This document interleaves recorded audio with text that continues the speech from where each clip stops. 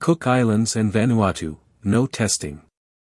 The Cook Islands and Vanuatu have joined Fiji, New Caledonia, Tahiti, and Papua New Guinea in lifting all COVID-19 travel restrictions to international travel and tourism in the Pacific.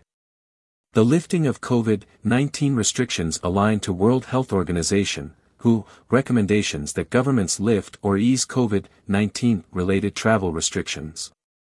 In acknowledging the importance of lifting country COVID-19 restrictions, SPTO CEO Christopher Cocker said that it was important for Pacific Island countries to keep abreast of global trends and to align to them where possible.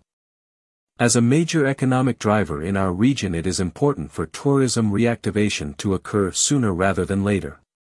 The new measures put in place by our SPTO member countries is promising as it will support the recovery of the sector, which will have positive flow-on effects in terms of economic and social considerations.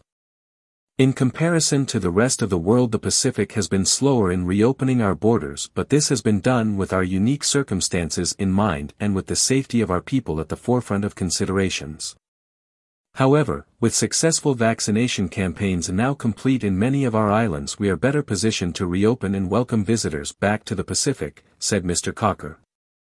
COVID-19 testing and vaccination requirements have been removed for all domestic travelers to the following islands: Aitutaki, Aishu, Mitiaro, Mauk, Mangaia, Pukapuka, Manihiki, Rakahanga, and Penarhim. All marine crafts must enter the Cook Islands through the Avaishu port, Rarotonga.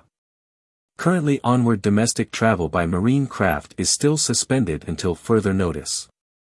All international passport holders must have a passport valid for a period of at least 6 months beyond their intended period of stay in the Cook Islands. This will allow visitors to stay of up to 31 days in the Cook Islands.